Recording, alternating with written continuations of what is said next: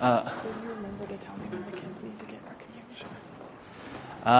Happy New Year. In the church calendar, this is the first day of the new year. So Happy New Year. We're starting a brand new year today. And it starts with Advent and not with January 1st. So welcome to the new year. Advent is an interesting season. It means a lot of things. It's a reminder of a number of things. In lots of ways, Advent is a preparation for Christmas. Right? We set up a Christmas tree and we're readying ourselves. We're wrapping presents and we're hanging lights, but we're also readying ourselves spiritually for Christmas. We're preparing ourselves. We're remembering the first time that Jesus entered the world. We tell the old stories. We sing the old songs. We all have our traditions that we uphold, the church as well. We are reminding ourselves of the incredible event that happened over 2,000 years ago in a little stable in Bethlehem. But Advent is also a time of looking ahead. It's looking forward to the future coming of Christ, when He will come again in all glory and be with us in completion, when Jesus returns to bring righteousness and justice, to rid the world of sin and injustice, to establish His kingdom of goodness and blessing, and to rule like no earthly king has ever ruled. So we are looking back and we are looking forward simultaneously, and so it's a time of celebration, but it's a time of longing. It's fun. There's revelry, there's remembrance, and there's fun involved with Christmas. But this is also a time of hope, of longing and waiting and pain and struggle, a time to declare that things aren't the way that they are meant to be, and a time to be desperately longing for Jesus to show up again in a brand new way and to redeem things the way that they were always meant to be, to show up in real, tangible ways and to make things right.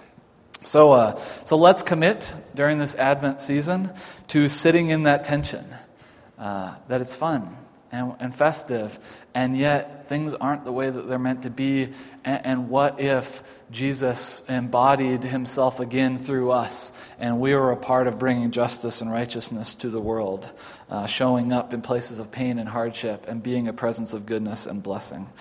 So with that said, I'm going to start a new series today. I keep on my phone, in an app on my phone, this long list of sermon ideas. I don't think I'm not going to run out anytime soon, because there's usually one or two added during every sermon series. So the list is not depleting anytime soon. But one thing that's been on the list, I kind of have a section that would be ideas for Advent. And one idea that's been in that section for a number of years now is that I wondered what it would look like to preach about the character Joseph. He's kind of the neglected character in the story, and maybe for good reason, and yet he shows up in Scripture only in about 17 verses or so, but he's an important part of the Advent, the Christmas story, and yet we don't talk about him very much. So I kind of wondered, maybe at some point down the line, years from now, or at some point, I'm going to preach about Joseph during Advent. And then maybe 3 or 4 months ago, I saw that there is an author. His name is Adam Hamilton, and he was about to release a book called Faithful, the Christmas story through the eyes of Joseph. And I thought, well, that seems like good timing then. Maybe it's time to cross that sermon series off of my list and to tackle Christmas through the eyes of Joseph. So that's what we're going to do. Adam is he's a United Methodist pastor in Kansas City, and so please know that I'm borrowing some ideas from him, and some of these are my ideas, and some of them are collected from all different resources. Every pastor steals, and I'm admitting to fraud right now. So these are not all my ideas. Some of them are Adam's. But we're going to spend 4 weeks exploring the character of Joseph in the Christmas story, what we know about him, what we can learn about God from him, what we can learn about ourselves from him, and then maybe how Joseph can help shed light on the Christmas story in a brand new way, maybe in ways that we haven't really thought about when it comes to the Christmas story. So let's jump in. On a really basic level, again, I said we don't know much about Joseph. There are 17 verses in all of Scripture that talk about him. So we don't know much about him. But one of the main things that we do know about Joseph is that he was a carpenter. He was a carpenter. It's one of the only things we know about Joseph. It was his career. He was a carpenter. Matthew 13 says, when Jesus had finished these parables, he moved on from there. Coming to his hometown, he began teaching the people in their synagogue, and they were amazed. Where did this man get this wisdom and these miraculous powers, they asked.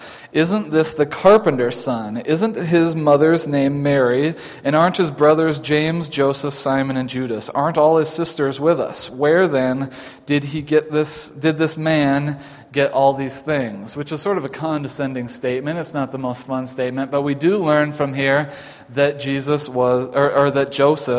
was a carpenter. Again, not a flattering way about talking about the father of the Son of God. Jesus didn't exactly come from royalty, and everyone knew it, but they're kind of putting down Joseph and his family and his profession.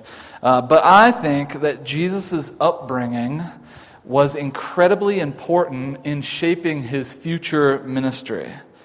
And especially the fact that his dad was a carpenter. I don't think it's a point that should be glossed over. I think it's actually quite important. I think the fact that Joseph, Jesus' earthly father, was a carpenter says a lot about the impending ministry that Jesus is going to do during his time on earth. So let's explore that for a few moments this morning. What is there to learn from here, from the simple fact that Joseph was a carpenter?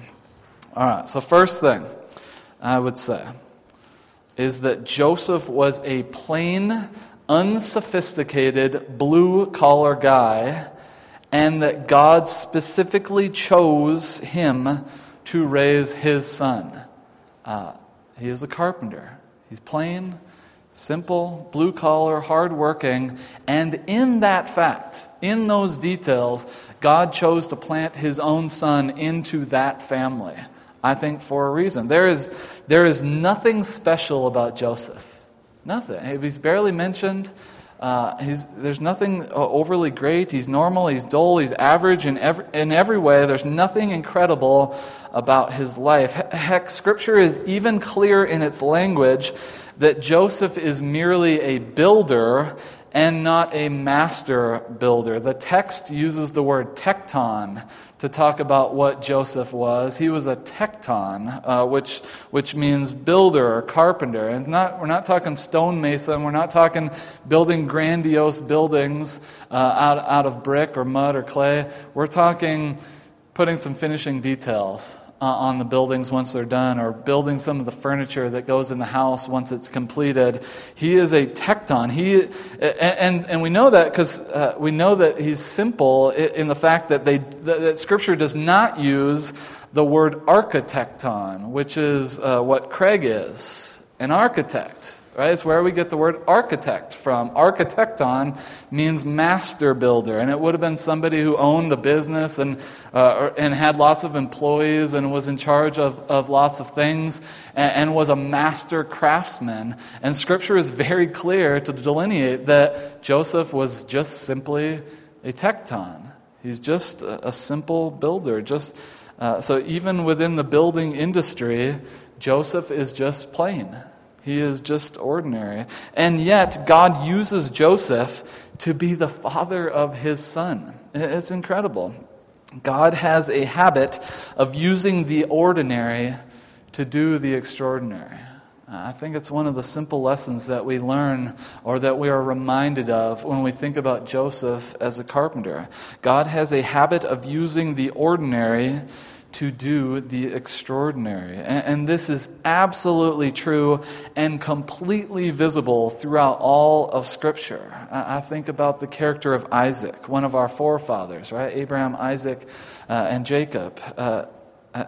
And yet, he's one of our forefathers, and Scripture barely mentions him. As one writer says, Isaac was the ordinary son of a famous father and the ordinary father of a famous son. Pastor Alexander McLaren begins one of his sermons, "The salient feature of Isaac's life is that it has no salient features." although he lived longer than Abraham, Jacob, and Joseph, Isaac's life is pretty much covered in one chapter, whose most exciting feature is some squabbles over wells. There is nothing exciting about Isaac's life. It is boring. And yet, God blesses Isaac and uses him as a part of continuing his covenant promise through Abraham. Or you think about the character of Gideon in Judges chapter 6, where it says, "The Lord turned to him and said, 'Go in the strength you have and save Israel out of Midian's hands. Am I not sending you?' And Gideon replied, 'Pardon me, Lord, but how can I save Israel? My clan is the weakest in Manasseh, and I am the least in my family.'" Which that response is the most plain, ordinary, unheroic response ever. "Pardon me, Lord. How can I..." Come on, man, stand up for yourself, Gideon. He's plain, he's ordinary. But then the Lord answers, "I will be with you, and you will strike down all the Midianites, leaving none alive." Gideon is nothing special, and yet God uses him mightily. Or I think about the famous character David. He's the youngest and weakest and most pathetic among all his brothers. Samuel comes and is looking for the new king, and he skips over everyone, and eventually none of them are right. And he says, "Do you have anyone else?" And the family essentially says, "Well, there's David." The weakling, the ordinary one. And yet God says to Samuel, "Do not consider his appearance or his height. The Lord does not look at the things people look at. People look at the outward appearance, but the Lord looks at the heart." Ordinary made extraordinary through the presence of God. God chooses to use us in our weakness and not in our strength. Praise Jesus. I love what Jesus says in 2 Corinthians 12:9. "My grace is sufficient for you, for my power is made perfect in weakness." That is good news. Or Paul in 2 Corinthians 4:7, "But we have this treasure in jars of clay to show that this all-surpassing power is from God and not from us." We have these things, we have these skills, and yet we hold them loosely, and we hold them in very plain, ordinary containers. Our body, our lives, the simplicity of who we are, so that God's power and might can be boasted at through our ordinariness. I love this passage in 1 Corinthians chapter 1. Starting with verse 26. "Brothers and sisters, think of what you were when you were called. Not many of you were wise by human standards. Not many of you were influential. Not many were of noble birth. But God chose the foolish things of the world to shame the wise. God chose the weak things of the world to shame the strong. God chose the lowly things of the world and the despised things and the things that are not to nullify the things that are, so that no one may boast before him. It is because of him that you are in Christ Jesus, who has become for us a wisdom from God. That is our righteousness, holiness, and redemption. Therefore, as it is written, let those who boast, boast in the Lord. And so it was with me, brothers and sisters. When I came to you, I did not come with eloquence or human wisdom as I proclaimed to you the testimony about God. For I resolved to know nothing while I was with you except Jesus Christ and him crucified. I came to you in weakness, with great fear and trembling. My message and my preaching were not with wise and persuasive words, but with a demonstration of the Spirit's power, so that your faith might not rest on human wisdom, but on God's power.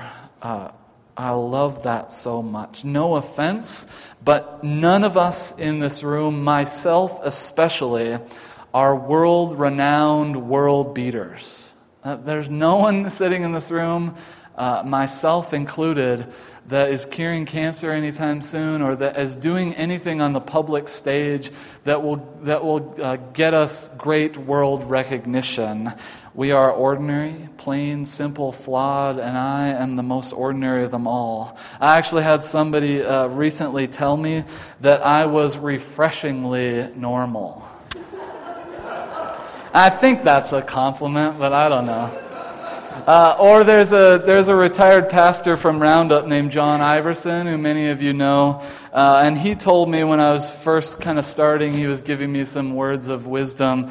And he said that in his ministry, his 25 or 30 years of ministry, he always sought to be consistently adequate. That's kind of funny. That's actually pretty good. We don't have to be awesome for God to use us. We don't have to be extraordinary for God to do something extraordinary through us. Joseph, the plain, unsophisticated, blue-collar carpenter, reminds us that God can and often wants to use the ordinary people of the world to do extraordinary things. Two other really quick things that we learn from Joseph the carpenter. As I was thinking about carpentry, I was thinking about that carpentry takes certain skills, attitudes, and characteristics in order to have success. And I have almost none of them, which probably explains why I'm not handy in any way, shape, or form. But carpentry takes a certain skill set. It takes things like patience. And I'm not a very patient person. So for me, woodworking can be maddening, even the most simple of things. You have to move so slowly, with such precision, and then things go wrong, and you have to assess what has gone wrong and make corrections. It is slow, patient work doing carpentry. Carpentry takes persistence. Sometimes you, or more specifically me, I just want to give up. I don't want to be persistent. I get so frustrated that you just want to quit, but you have to push through that frustration and keep going. It's hard work, it's taxing work, it's trying work, and it is tough to persist. Carpentry takes attention to detail. You have to be careful. You have to take care in the little things. It's meticulous work. You have to take your time. Everything matters in carpentry. Every step is important, and there's no cutting corners. And then the final thing I was thinking about is you have to be a visionary leader. You have to be a kind of a visionary when you're doing woodworking. You have to be able to see the end product in your mind and have kind of a vision of what are the steps, how might I get to that end product, the goal that is set before you, or else you'll never finish the product. And I think that these characteristics are probably the reason that God chose Joseph to be his son's father. I think some of these things set Joseph apart and made him an appropriate father to God's son. And I think that they were also skills that Joseph passed down to Jesus that ended up being vital in his ministry. All of these characteristics helped Jesus immensely in his ministry on earth, and they were all passed down from his father Joseph. You think about Jesus' ministry, and it's full of things like patience, persistence, attention to detail, and kind of visionary thinking. If we want to live the kind of life and be the kind of presence that allows for the ongoing incarnation of God in the world, then these are the characteristics we are invited to embody as we seek to make space in the world for Jesus to take on flesh and dwell among us. We have to hone the skills of patience, persistence, attention to detail, and visionary thinking, the skills that Joseph the carpenter had mastered. And then finally, I would say that carpentry, at least in the world where Joseph was living, would have been a craft, a trade, a practice that was passed on from one generation to the next. This would have been, Joseph was a carpenter, and his father would have been a carpenter, and his father, and then Joseph passes the carpentry trade down to Jesus, up until the point where he becomes a rabbi. But this was the family business. This is passed on from generation to generation. So Joseph, by trade, had a mentoring mindset. He was a mentor at heart. He cared about the next generation. He wanted to teach and help them. He wanted the best for them. He wanted to pass the torch to them. And Joseph clearly does this with Jesus. He taught him and trained him and raised him well, and not just with regard to carpentry, but as a man, as a person. He helped train him. He passed on important life lessons. And even though Jesus is God's son, he greatly benefited from having someone like Joseph mentoring him, passing on lessons. Joseph was a teacher, and Jesus and his ministry, and inherently us as well, benefit greatly from the teaching of his father. Adam Hamilton, the writer of the book, says this: "When I think about Joseph's story, what strikes me is that the person whose birth we celebrate at Christmas was in large part shaped by his human father. It seems likely to me that Joseph intentionally modeled love, faith, and fatherhood, and that what Jesus learned from him shaped his life and his ministry." So the calling for us here is twofold. First is to allow Jesus to mentor us as Joseph has mentored him. Can we learn? Can we grow? Can we allow Jesus to form and shape us into brand new people? And then secondly, the calling is for us to mentor others as Jesus has mentored us. Who can we help? Who can we pass on things to? Who is in our life that could drastically use some help? Who can we help shepherd along the way? Who can we be a mentor to?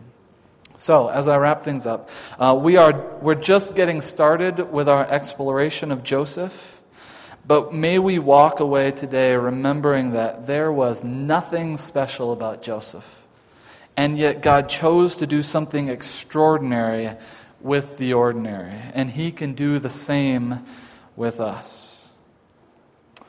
May we remember this morning that Joseph was prepared to welcome God into the world because of the characteristics he had been developing over the years, and that we should also be honing our skills and attitudes in order to better incarnate God for a world that desperately needs to witness God in a brand new way. And finally, may we remember that Joseph invites us into a mentoring mindset, into being constantly formed by Jesus, and into looking constantly for others who we might help form in the way of Jesus.